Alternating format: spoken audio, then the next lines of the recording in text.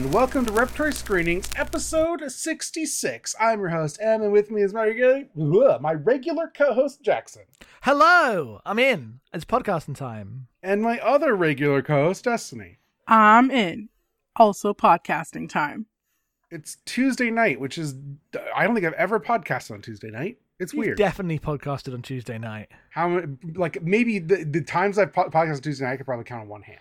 I bet that's true. But I'm saying you've almost certainly done a VoIP Live on Tuesday night at some point. How about you shut the fuck up? Wow. Wow. What the and fuck? Tell me what movies you've seen in the last 2 weeks.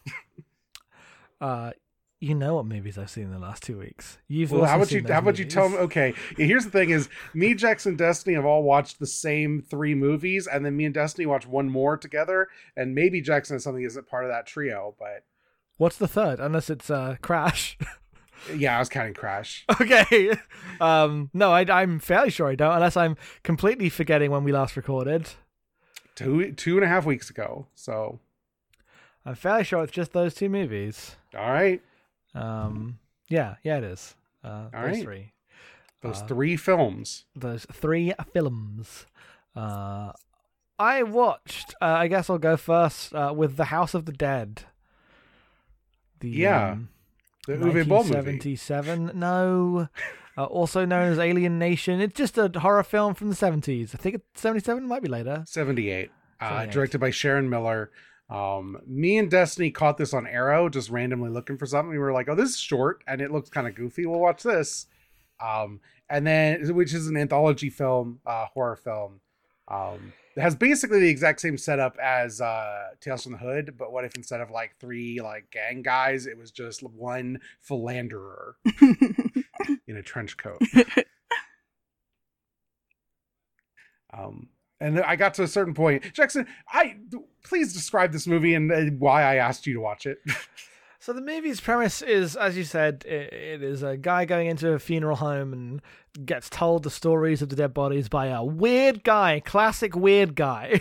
Yeah. Because that's all you need when you're making a movie. So long as your guy is weird enough, that's fine. Then you're set. That's rule number 1. Find a weird guy, have Max. It's true. Not even being sarcastic. That really is cinema. And the 4 sub-stories are... presented as moral lessons about the failings that you can have as a person. I don't think that bears out in reality, because the first moral failing is... I would like to hit the editor's note here and be like, Jackson doesn't watch a lot of horror. It's fine. I know you're all laughing right now, but it's fine. What? Why are you all laughing right now? Because every horror movie's like this. I mean, I understand. I know that the form of these kind of not anthology, but this kind of horror back in the old days was definitely like this. Mm-hmm. Like this anthology little ironic twist at the end type horror. Yeah. I assume it's not like this in Saw. Saw is also moralistic. All horror is moralistic. I guess it is more. I mean, it is explicitly moralistic with the Jigsaw stuff, but it's more part of the text. Yeah, no, that's fair. In a different way. Anyway, point is, this teacher's kind of rude to children once, and so she comes home and is then stabbed by a bunch of children. But those children are weird vampire alien things. That's the whole plot, entire plot. Actually, the scariest one, because a solid 8 minutes of its running time are just shots of an empty house, which is basically the scariest thing. I don't think there's anything scarier than that. Once things start happening, it's not scary at all. Second story is a honestly shockingly forward-thinking found footage movie about a guy who films himself killing women on dates. Doesn't have a story. Straight up, he does this a few times. There's no escalation or way it comes together at the end. I was waiting for it all to wrap in. No, he just they had the idea, they had the innovative idea, and that was it. Then they shot it. They had no elaboration at all. Fourth story is a shitty guy in an office who brushes off this like homeless vagrant who is asking him for something, and goes into a building and then gets trapped for hours and is tortured and almost killed by the lift and the emptiness, and stumbles out looking himself like a vagrant and tries to get the attention of another grumpy rich guy who ignores him and walks into the same building. And you forgot the really important part. No. Before you move on, the actual important part is that the guy who brushed him off is the same actor as the homeless guy. He's now dressed up in the suit or whatever. Yes. I did not realize. I you know what? I didn't catch that detail at the time. But ooh, much to think about. There are classic Twilight Zone episodes predicated on less than this. Thank you. That's so true.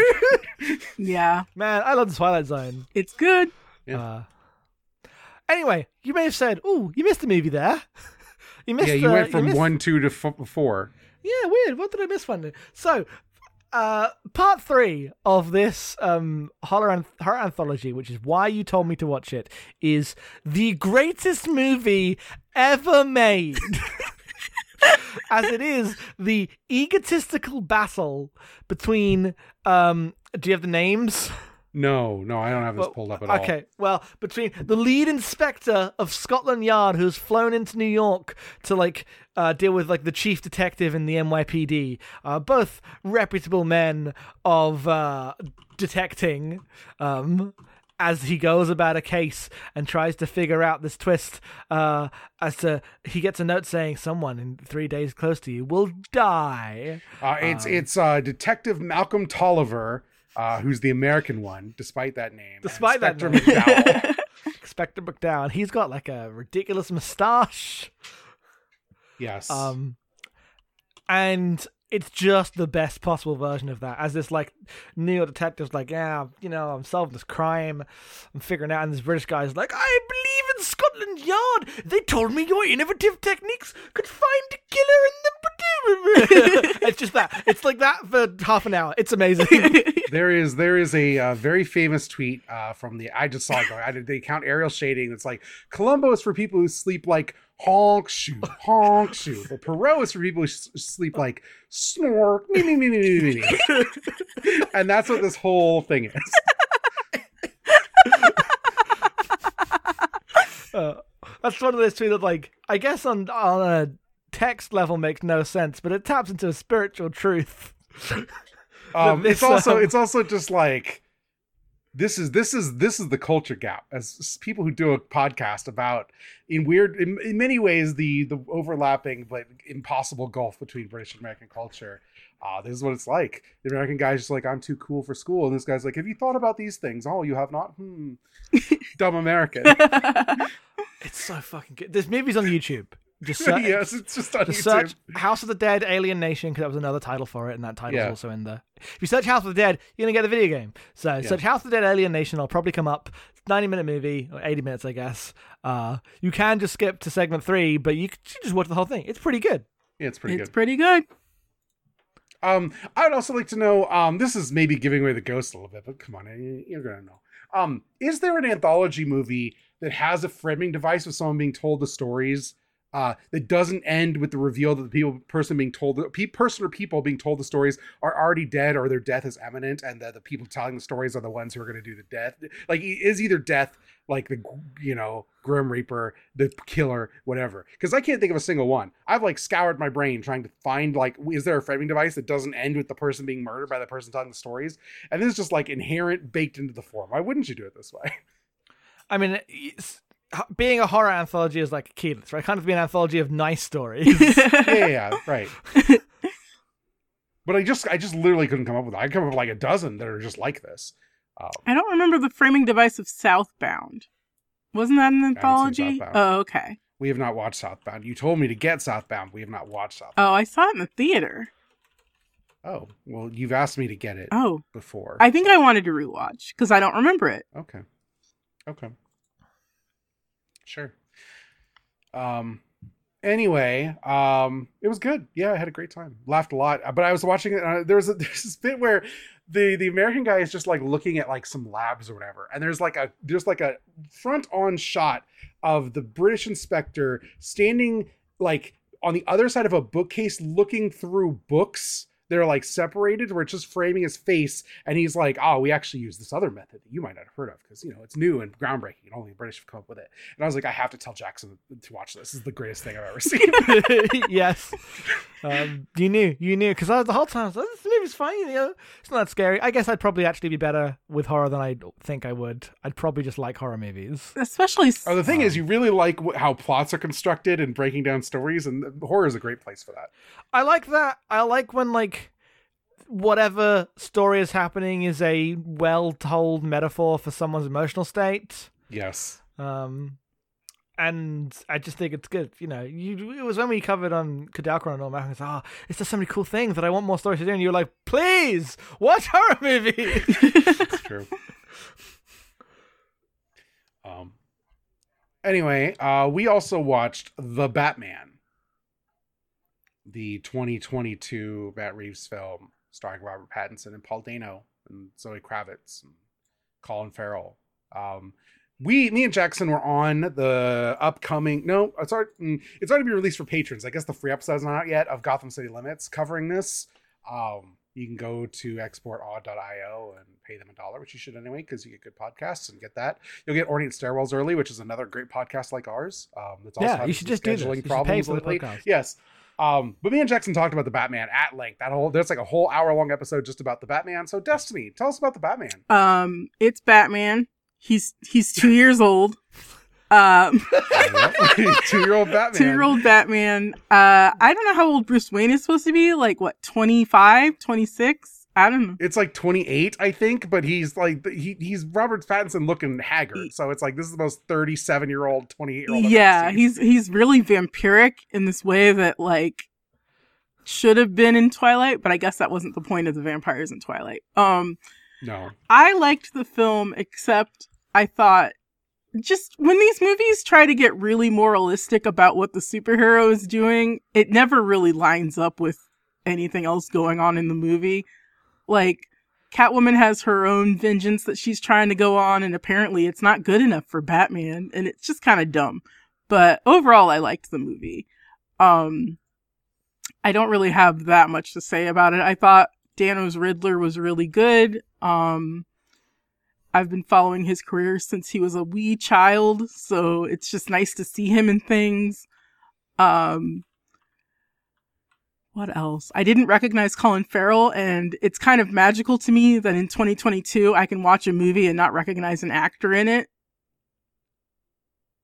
Like, yep, magic and a lot of prosthetics. When was the last time that happened to you, though? Like, where you just did not recognize an actor? I cannot think of the last time that happened to me. I can't think of any off the top of my head, I'll be honest. That's okay.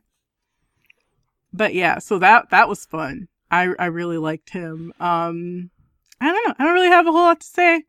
It was just a good time. And if I were gonna I liked it more than the last Nolan Batman. Well, yeah. But I didn't hate it the way y'all hated it. I didn't hate it. I put it firmly in the middle of my Batman rankings. Okay. Yeah, if I was going to rank this, it would be somewhere in the middle. Our podcast is complaining a lot about the politics of the film, which are stupid. There's a lot in that movie that is bad, but I had a good time.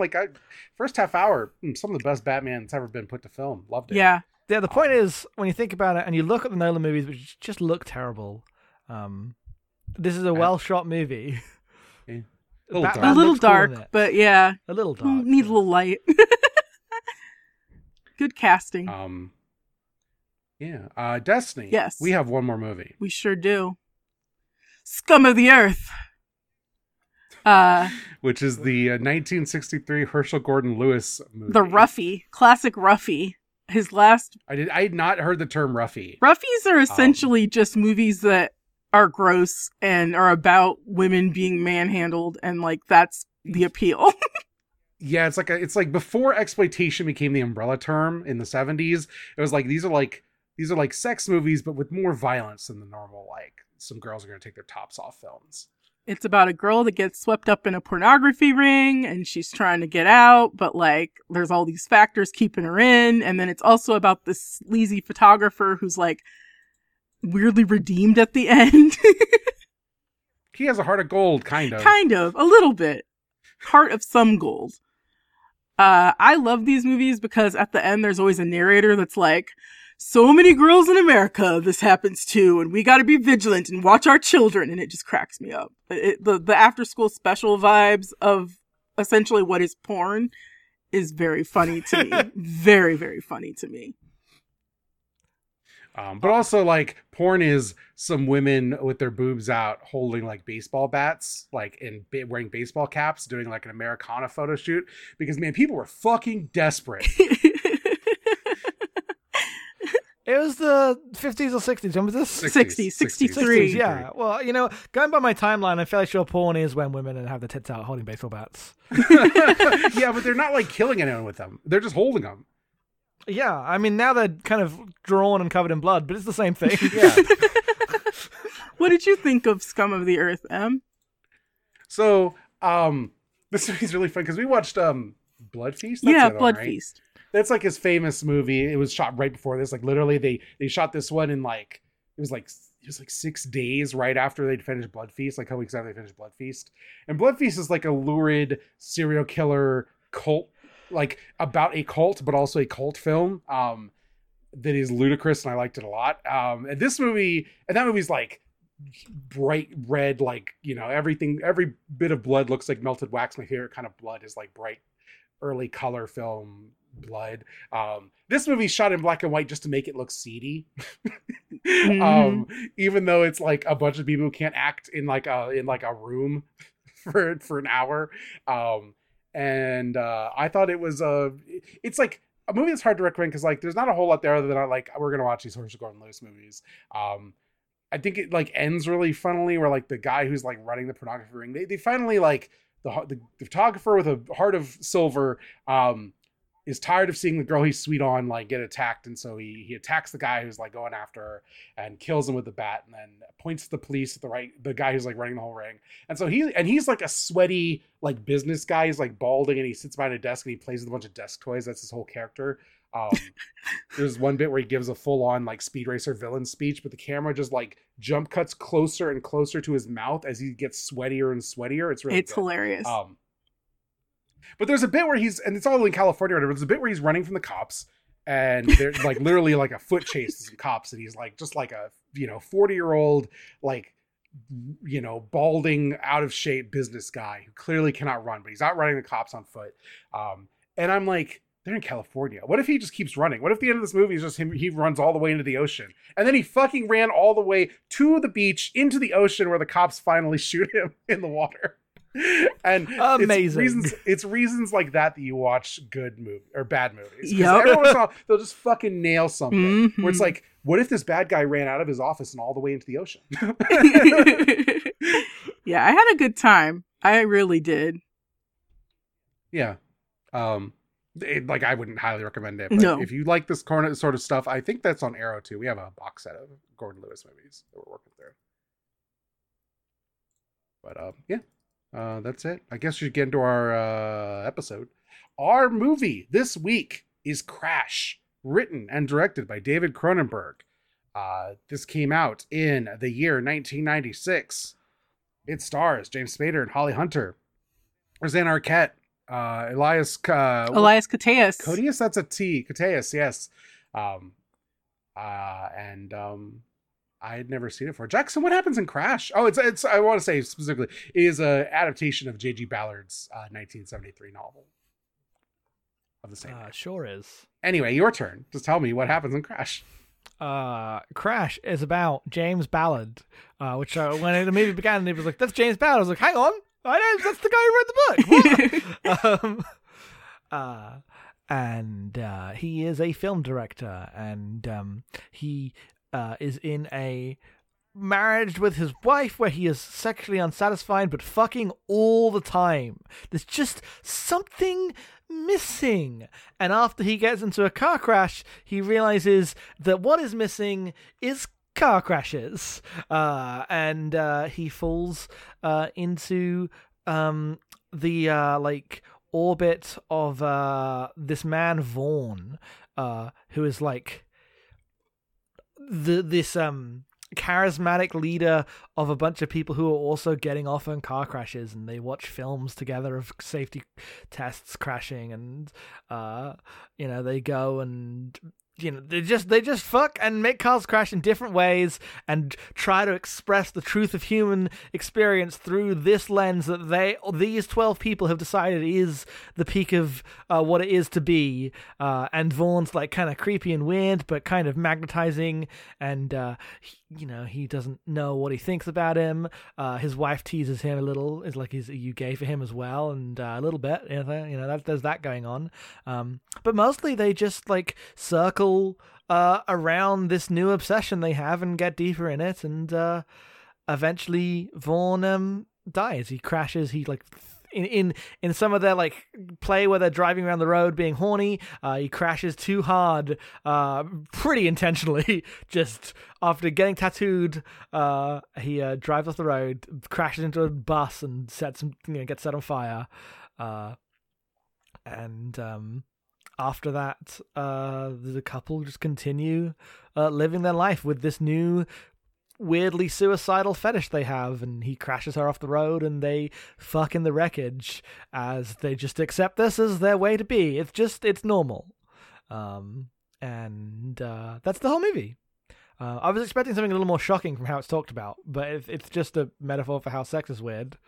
Yeah. Same. So I knew this movie as like a scandalous film that like, there's the whole thing where like, when it was shown at Cannes, like Coppola hated it and refused that to part's like... really funny, having seen it. The idea that Coppola's watching this movie and being, oh, he really did. This movie was like a huge scandal. And so I was expecting something like way more fucked up, as somebody who's seen a lot of fucked up movies in my day when I was younger, and just was like, oh, the cool movies are the ones they don't want you to see. Everyone goes through that phase, I think, a little bit. I went through it pretty hard. But this movie is like this movie is like not quite a comedy, but like an absurdist, like long form essay about how sex is weird and makes people fucking weirdos. Yes.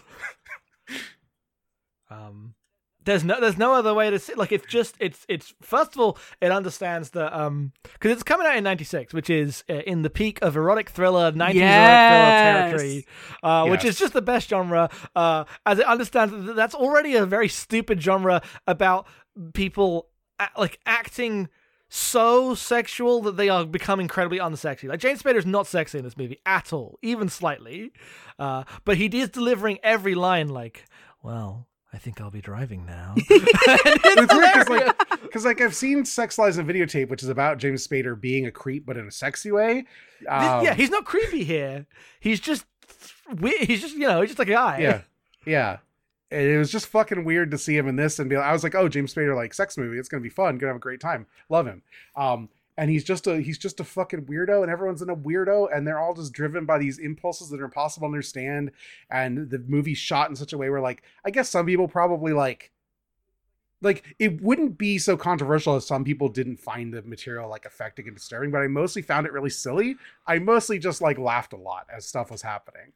I mean, if there's like a thesis of the movie you can take from watching it, there's like the plot stuff, but there's also like the fact that desire in the cinema is created more by the camera than it is by the object, right? Like, they shoot the cars like they are sex objects, and that makes the audience uncomfortable because it is drawing on cues which are not questions when that gaze is applied to a woman, right? Sure. And I would assume that's like I was reading a bunch of reviews. I was walking away thinking, nodding at that, and then looked up what people were saying at the time, and that's basically the thesis of Ebert's review. And so I felt pretty good. It's like, oh yeah, he's when I line up with the like middle of the road Rodrigo review, I feel good about like, okay, I guess I understood the movie. Yeah, and like Cronenberg's a guy who's like made some sexy movies, even though when their movies often about like horrible things happening. Like Jeff Goldblum, never been hotter than he is at the beginning of The Fly. You're like, god damn. Mm-hmm. None of that energy's here. None of it. Not a single iota.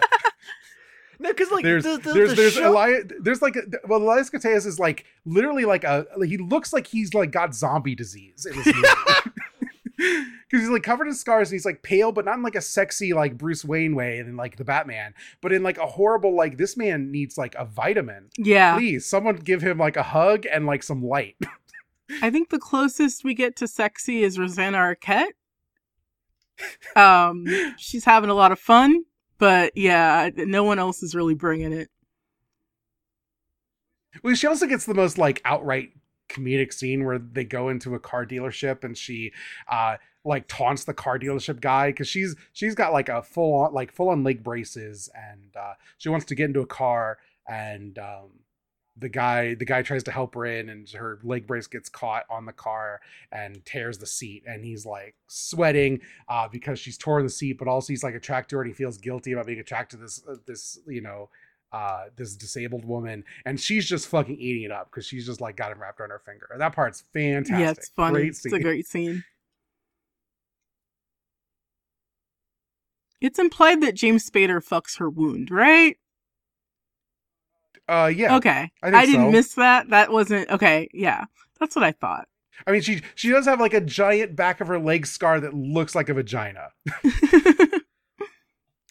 One of the most like fucking Cronenberg touches. Yeah, I'm like, oh yeah, he immediately makes Existence after this. It's all about people plugging computers into their vagina holes in their head. Yes. I feel like sexy movies often suffer from the not actually being sexy syndrome. Like I watch a lot of sexploitation and they're not sexy. They're not sexy at all. Well, to be fair, like when Jean Rollin is making a movie where nothing is sexy, you're like, you're like, oh, this guy's like a weird sleazeball who doesn't really understand how to film sex. Cronenberg is doing this on purpose, right? Like this movie is deliberately like this. Mm-hmm. I mean, the first shot that James Spader's in is a ludicrous shot where like he's behind a girl, like going down on her, and like he's in a closet producing a movie. And his like head pops up like it's doing a bit in a fucking just regular sitcom. Like, whoa, it's James Spader. His head pops up, and his hair's all disheveled. It just looks silly. Yes. And this movie is very aware of just like the ridiculous physicality of sex as a thing that happens between bodies, which is understandable. It's why you get Cronenberg, I guess. Yeah. Yeah. Also, like the way in which people like relate to sex in their like language and discussion is also, there's a ridiculous scene where James is sleeping with he's fucking his wife in bed, but they're in like softcore pose where they're like spooning while fucking, and she's just talking about the situation they find themselves in and does he find Vaughn attractive and whatever, but she keeps like, she's like, have you thought about his penis? Have you thought about putting it in your mouth? I'm like, this is the least sexy thing anyone has ever said. There's nothing good here. This is cringe. Have you considered tasting semen? Yeah, I'm like, I'm going to crawl up the walls. This is so like uncomfortable. That scene's so fucking good. That's so funny because I think my favorite detail is that this is a movie where girls are getting naked non-stop. They are all getting naked. It's part of the film. Not in this scene though. Like she is very obviously holding the like covers just over her chest in a way that's so clearly intentional to be like, this is the regular sex scene in another movie kind of thing. Yeah. Yeah. But just like the conversational way it like tries to talk about the stuff in like the least sexy way possible is very good. It's like that bit in The Big Lebowski where she comes in and she's like, "Are you threatened by women's sexuality?" And she goes, "Vagina." Trying to upset him. God. But like that's the only thing I can see what people are responding to, like having the idea that like sex is kind of gross and makes people really stupid, and yet everyone is like given like literal suicidal drives because of it thrown in their faces when they were just like expecting another like normal Cronenberg like horror thinky movie, right? Mm-hmm. It's so funny because I watched this, I'm like, yeah, this is a good time. I laughed and it was well acted and whatever, but like seeing how controversial it was, I'm like, what do you, and it makes me think like the one that like now everyone's like, this is going to be the new Crash. People are just going to fucking walk out. They're going to piss and shit themselves and fall over dead. It's going to be too intense for anyone. And I'm like, no, it's not. It's a movie with Viggo Mortensen. Are you kidding me? Wait, which one's this? Is Crimes of the Future. It's like a Viggo his new Mortensen, one. Lea Seydoux, Kristen Stewart movie. And everyone like in the like it's premiering in Cannes next month, and the whole thing is like the early preview, like people have seen it's like it's gonna be the next Crash. I'm like, come on. That's the reason I want to watch Crash. I was like, if you were saying it's, I gotta know if this is like as if there was any meat on those bones, and if so, like if we could just roll our eyes when people say this. The answer is yes. You can always roll your eyes when people act like this. This was my third time watching it, and I feel like it gets less sexy every time I watch it. Because the first time I watched it, I had a huge crush on James Spader, so I was like, I'm watching it for him. I still have a huge crush on James Spader, but not this James Spader. Oh No, his hair looks really good in this. I don't know. I still, yeah, James Spader, you can get it. Yeah, but I'm like, the ideal James Spader to me is Alan Shore James Spader. It's all about the weird, fucked up power shit and nothing to do with like, oh, James Spader's a hot guy. Because by Boston Legal, he's less of a hot guy. That's true. I miss erotic thrillers. That's the other thing this movie brought out of me. Yeah, I was watching this movie and I was like, you need to see Side Effects, because Side Effects is really funny. Fuck. And You is need a to see great. Yeah, I need to. You also need to see Trance. Not as good as Side Effects. I should watch Trance. I haven't seen Trance. Yeah. But in terms of the movies from 2013, bringing back stupid erotic thrillers. Oh, Chloe. Chloe! Chloe's like not even on purpose. Chloe's like just stupid. yeah, Chloe's great. Is that the Amanda Like Side Seyfried? Effects is meant to be kind of a goof, but Chloe's like deathly like, no, we're gonna bring it back. We're gonna do one of these. And you're like, come on, come on. It's a dead genre. Yeah, no, I know. I miss it. They're always very fun. Yeah. It's weird because like I could understand like if I saw this young being like, oh, like wow, I can't believe it's like going for this stuff. It's weird. But like I have a dubious relationship with human sexuality at the best times anyway these days. So it's just like, oh yeah, sure, yeah, this is what it's like. People talk about all sorts of weird shit. I'm like, you find that hot? And you're like, and like I get like finding things visually appealing, but I'm like, you're like losing your mind over this shit. Why? What? Like go have lunch, drink some water. I don't get it. It's just sexy. Literally multiple people, like friends I have who are ace and friends who are just like think about sexuality and this like came out of the woodwork to be like, yeah, no, it's fucking wild. This is just what people are like. And I was like, okay, good. I'm glad it's not just me. They're just like sees this in the framework of like, yeah, people is horny, is fucked up and weird, and I don't get it. But everyone seems like ready to like risk it all on weird shit that you don't understand all the time. Yeah. I think one of the, this is obviously one of the things that makes the movie good and presumably controversial, I guess, and is that at no point is this movie like judgmental about the idea that someone would want to fuck after car crashes. Yeah, no, it's just like this is what they do. Like like- this is their thing. Yeah, some people play bridge. Yeah. And I like that like matter of fact presenting like, sexual drives as just things that are exist and must be understood in their own terms. It's also very like it's good. blasé about the way that like a fetish overrides like sexual preference, where Yes. like there are characters who are like having homosexual like encounters in this movie that are not coded as like gay characters or even bisexual characters. Just like they're both into this thing and we're in the same room, so they're gonna go at it, and it's like about how much that like obliterates the self more. There's like this makes your identity murky in a weird way. Mhm. I agree. I was curious about that because that's kind of where I landed, but I'm like, I can totally see a read of this movie that's far more about like heterosexuality allows you to construct weird fetishes to get around the fear of like the homosexual. It's easier that's to fair. fuck a car than fuck a man, like in James Spader's mind. And I think I don't think like either of those, like I don't think the movie puts any value judgment on either of them. Yeah. No. But I think if you come in with that viewpoint, you can like, analyze what it's saying about what it is to be straight and how straightness interacts with different desires and Yeah. which desires are too scary and which ones are like not. Well, that's the thing. I think Catherine like points that, and I think that James is a final like when he does go for it, it has nothing to do with that. He's not even thinking about it. It's all just like we're both like worked up at this moment. We're both like no one else is gonna understand what the fuck we're going through. So Yes. Mhm. It's weird in the way it's like very like sexuality is like fluid, and it's just what like the idea that like someone have like a like in this world, in this setting, like would have a firm like gender preference is like so foreign because they're just all wrapped up in this other thing that does like just overrides all of that. Like it's all gone. Mm-hmm. It makes everything feel very fake and constructed, because it is all fake and constructed. Sure it's just like whatever people are into. Yeah.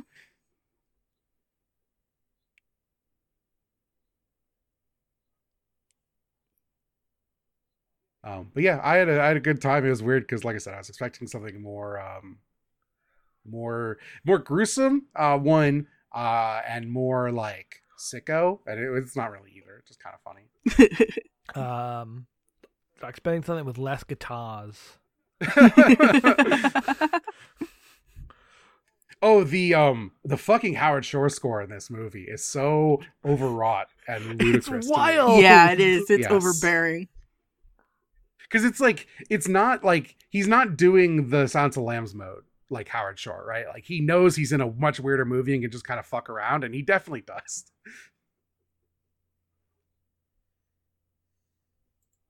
I appreciate that. I thought the soundtrack was good, but I often found myself laughing at it, which I guess some people might say is a negative. If you're just like, oh, the score is like drawing attention to itself and being goofy, I love that. Watched a lot of anime. Yeah, this is just a very goofy movie. Yeah, it's a very goofy movie. Yeah, that was my main takeaway. And I mostly quite enjoyed it. Yeah, I don't think I have a ton else to say. Yeah, not necessarily. Holly Hunter channeling her most like Mrs. Peacock from Clue in this movie. I love Holly Hunter. Just walking around in dramatic like coats and always wearing gloves and just being a weirdo. Love it.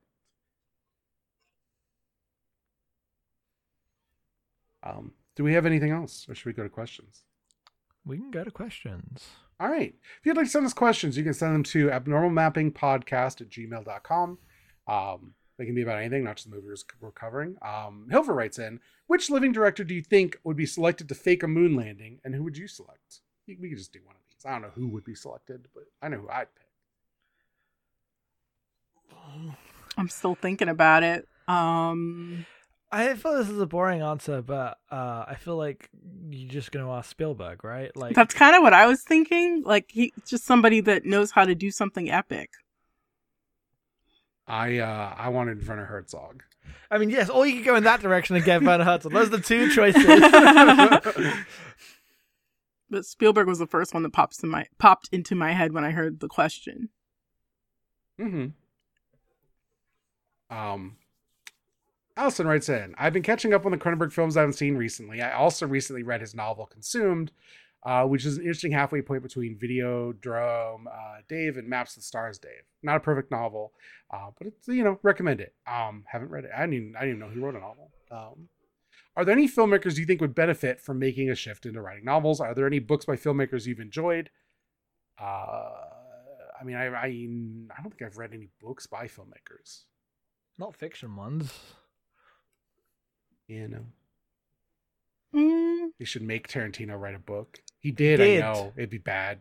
It's bad. It's so bad. I only peeked in a little bit of it when everyone was tweeting about it. I was like, let's see the first chapter. I'm not reading all this. It's just the fucking screenplay with more like interjections. It's really bad. I'm like, this isn't a novel. This isn't a goddamn novel. You have And I was so annoyed that everyone was reading it. I got so grumpy about it. I didn't really post much because it's kind of, I would have just been making it worse. But goddamn, bad book. David Lynch has written 2 books. He wrote an autobiography and a book about meditation. I would love for him to write some fiction. Yeah. I think my gut answer is Terrence Malick. I think I'd read a book by Terrence Malick. That's a good answer. Like he's already holding like book style, like prose style ideas in his head in his movies anyway. Mm-hmm. So.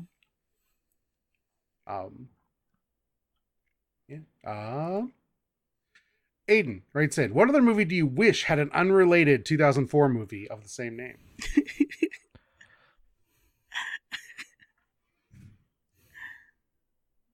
Lars von Trier's Wedding Crashers. I don't know.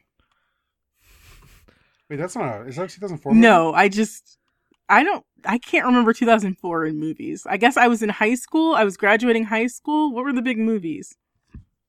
Wait, well, no, the thing is, what movie in time do you want a 2004 version of? Oh, okay, that's the question. Well, no, it's unrelated. It's like you want another movie just called something. Yeah, you're basically picking a title you think would be really funny to get a 2004 movie out of. Okay. Which my answer is, of course, The Testament of Dr. Mabuse. Just completely unrelated. Yeah, I don't know what the fuck that'd be. I've never seen Testament of Dr. Mabuse. It's a great title. I've always thought about it. Like, man. Mabuse? It's German, so I think you say the E. I don't know. If you've seen The Testament of Dr. Mabuse, or however you say it, write in. It'd be really funny if they just in 2004 there was just another regular movie called My Beautiful Laundrette. I love that movie. Love it. That was one I watched in film class thinking, oh, what we're watching now. I was like, damn, this is the classic. Yeah, it's a good one. Destiny, need an answer. I'm trying to think of movie titles I like.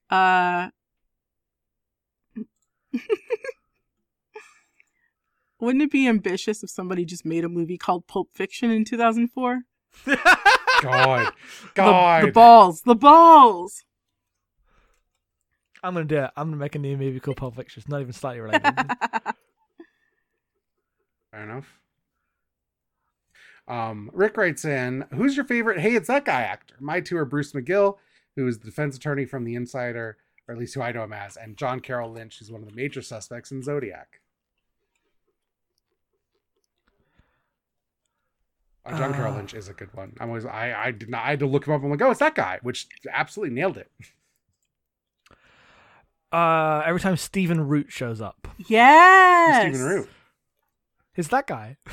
Well, yeah, but who is he? Just a guy who's in movies and a lot of TV shows. I'm trying to think of something you'll probably have seen him in. He is Mr. Lund in Oh Brother Where Art Thou? Who the fuck is that? I don't know. Yeah. Did you ever watch King of the Hill? A little bit. He was Bill, the voice of Bill, and he was Milton in the Office Space movie. Okay. And in the shorts, I guess. That absolutely, yeah, yeah, I know who that is. That's a good answer. Who's my favorite? It's Bob Balaban. Like, I know he's famous, so it's not the same like it was back in the day. But I get so excited when Bob Balaban is in something. That's fair. I think my first gut answer was Dick Miller. You got Dick Miller in your movie? Yeah, I love Dick Miller. Love that face. Yeah. Is he dead? Yeah, he died in 2019. Oh, okay. That's a shame because he should be in more movies. Well, I think he's in like 1,000 of them, so you're probably all right. He has 184 acting credits. Holy moly! Yeah. Most of them bad movies, but that's fine. That's all what you want in your character actors. Neve writes in, I'm going to ask the question I assume everyone else is too cowardly to ask. What's your favorite sex scene in this movie and why? No cop-outs. There has to be one you liked more for some reason. I mean, the problem is my answer is the one in the middle where they're like just banging into each other and covering themselves in the sheets because it's really funny. Yeah, that's fair. I feel like I should be confessing like, oh, this scene was kind of hot, but I genuinely don't have one. I'm sorry. I'm not. It's not a cop out. I didn't find. I like them. Oh, go on. Yeah. I like the movie, but there was no part I was like, this bit's touching on something. I feel like I am outing myself as square for not having this answer. The reason was whatever you wanted here. That's true. Say which one do you think? But I just feel like in the spirit of the question of not being a coward, Yeah.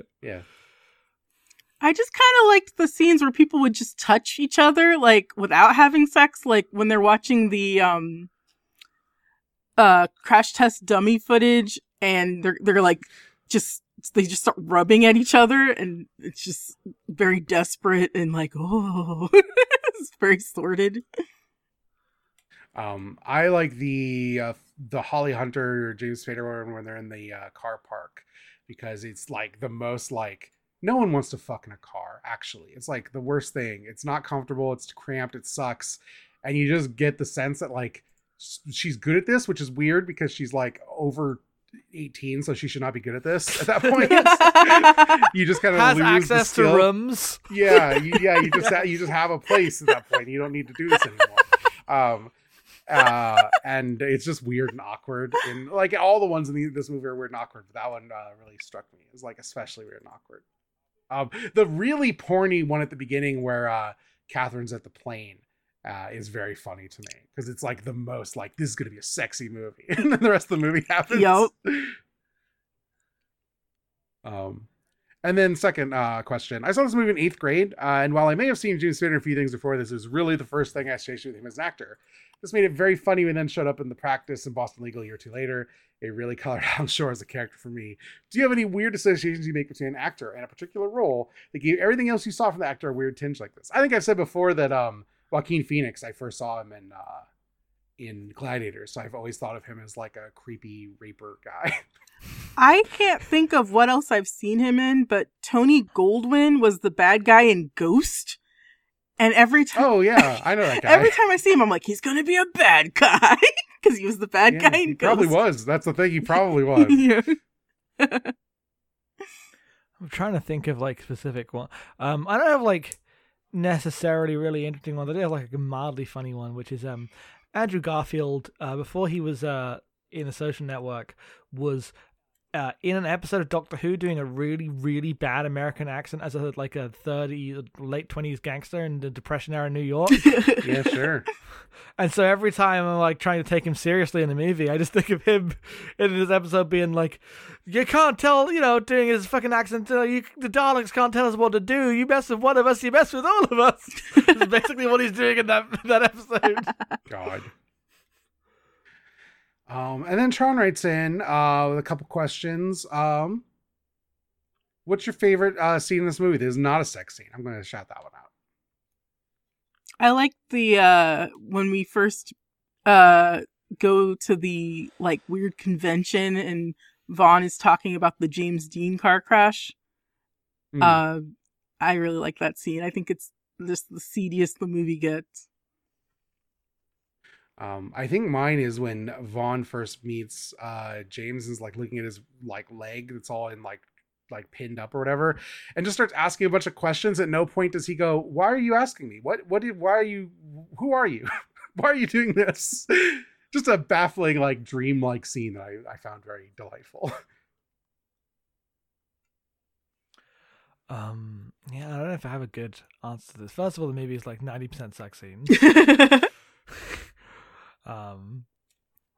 And those are like the big sequence where I think I agree about it being the crash sequence because the cops come, right, and then first of all these are the slowest cops in history because everyone just kind of walks away.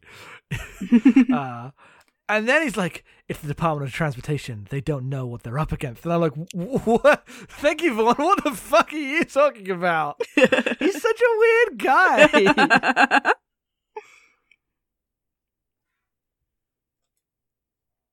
Fair enough. What are your thoughts on traffic? Do any of you like driving on the highway? We're not covering traffic. We're covering crash.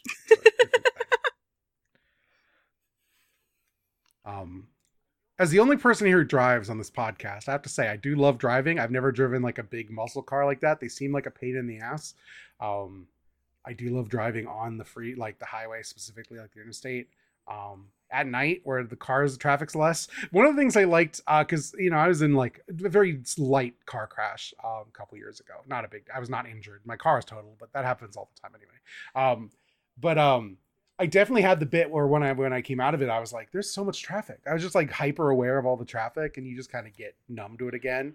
And them just sitting in the car going like, there's so much more traffic now. That is the real thing of being in a car accident. You think they're coming to get you. Yeah. No, I have very severe car crash anxiety, which is why I don't drive. And like sometimes when I'm sitting in a car and I'm thinking too hard, I like get upset because I'm just like, there's too many cars. That's fair. I don't get that. My thing I don't like, and this is like nothing to do with the question, but everything just to do with movies, is whenever they frame people talking in cars where you're like, are they going to do the shot where suddenly a car veers out of them out of nowhere and they get T-boned? Because I hate it. I jump every time. I find it very unpleasant. Oh, God. That does happen in way too many movies. Mm-hmm. Yeah, because it's just like a common framing where oftentimes people are just having conversations. But I'm sitting there like waiting for like a jump moment that never happens because it's just I've seen too many movies where the framing does like suddenly there's a car and then they get hit. Yeah, God, I mean, it happens. There's so many movies where that happens. Yeah. All right. That's it. abnormalmappingpodcast@gmail.com. Jackson, what are we watching next time? Next time, I think we're gonna watch. I got two choices. We're gonna watch The Rules of the Game, the 1939 movie. Okay. I heard that one's good. I was hoping for a reaction to prove it's a real movie that people. I like it. Okay. I thought we covered this at some point. No, I've never seen it. Okay. I must have just watched it. I'm like, you watched it with me this someday? Okay. For some reason, I thought that was for like trash book ratio. I don't remember. If you don't, we can make another choice. No. I like that movie a lot, and I would love to rewatch it. It's like a movie I've heard about. I'm like, I bet I'd enjoy that. Yeah, it is a quintessential Jackson. Yeah, you'll choice, like it. You'll like it. Okay, well there you go. I was it is just a comedy, but also it's a whole thing about like class and material things. You'll eat it up. Yeah. No, that's great. I just was confused. I'm like, didn't we do that? No, I've never seen it. Okay. My other choice was like, I guess I could watch Casino. So it was like, oh, I'm really glad you picked this instead of Casino. I like Casino, but like, I don't want to talk about Casino. I don't want to rewatch Casino. That's a 3-hour fucking movie. Ooh. Exactly. So there you go. We're doing Rules of the Game. Yeah. Hell yeah. Destiny plugs. At Fridge. Oh, before you plug, I just want to say one more thing about Crash, which is I couldn't stop thinking the original book set in London, and this movie set in London and not LA is so different in my mind. Yeah. The license plates are weird. Canadian, aren't they? Yeah, but there's like palm trees and stuff everywhere, aren't there? It's confusing. I just assumed it. They're shooting a movie. It's okay. My brain just automatically fills in interstates and like highways and rich people and shooting a movie with LA. So I guess maybe I don't know. I guess I didn't. I was like, this movie set in LA. Yeah. I didn't actually think about it, but realizing like, this is originally set in the UK. I mean, I guess that makes sense. I made the Google, where's the movie Crash set? Los Angeles. Crash, a series of confrontation collisions with broad cross-section of people. Harvard race-based. Oh no! I googled Crash 1996 Los Angeles. Which didn't give me an answer either, but I could have sworn it was set in Canada, but maybe I mean, it is filmed in Toronto. Okay. Oh, was it filmed in Toronto? Okay. Yes. Then I guess it's technically set in Toronto. My brain, not living in North America, my brain just filled in. This is probably LA. Well, yeah, they shoot movies there. It's not. They're not shooting CW television. It's not Canada. No.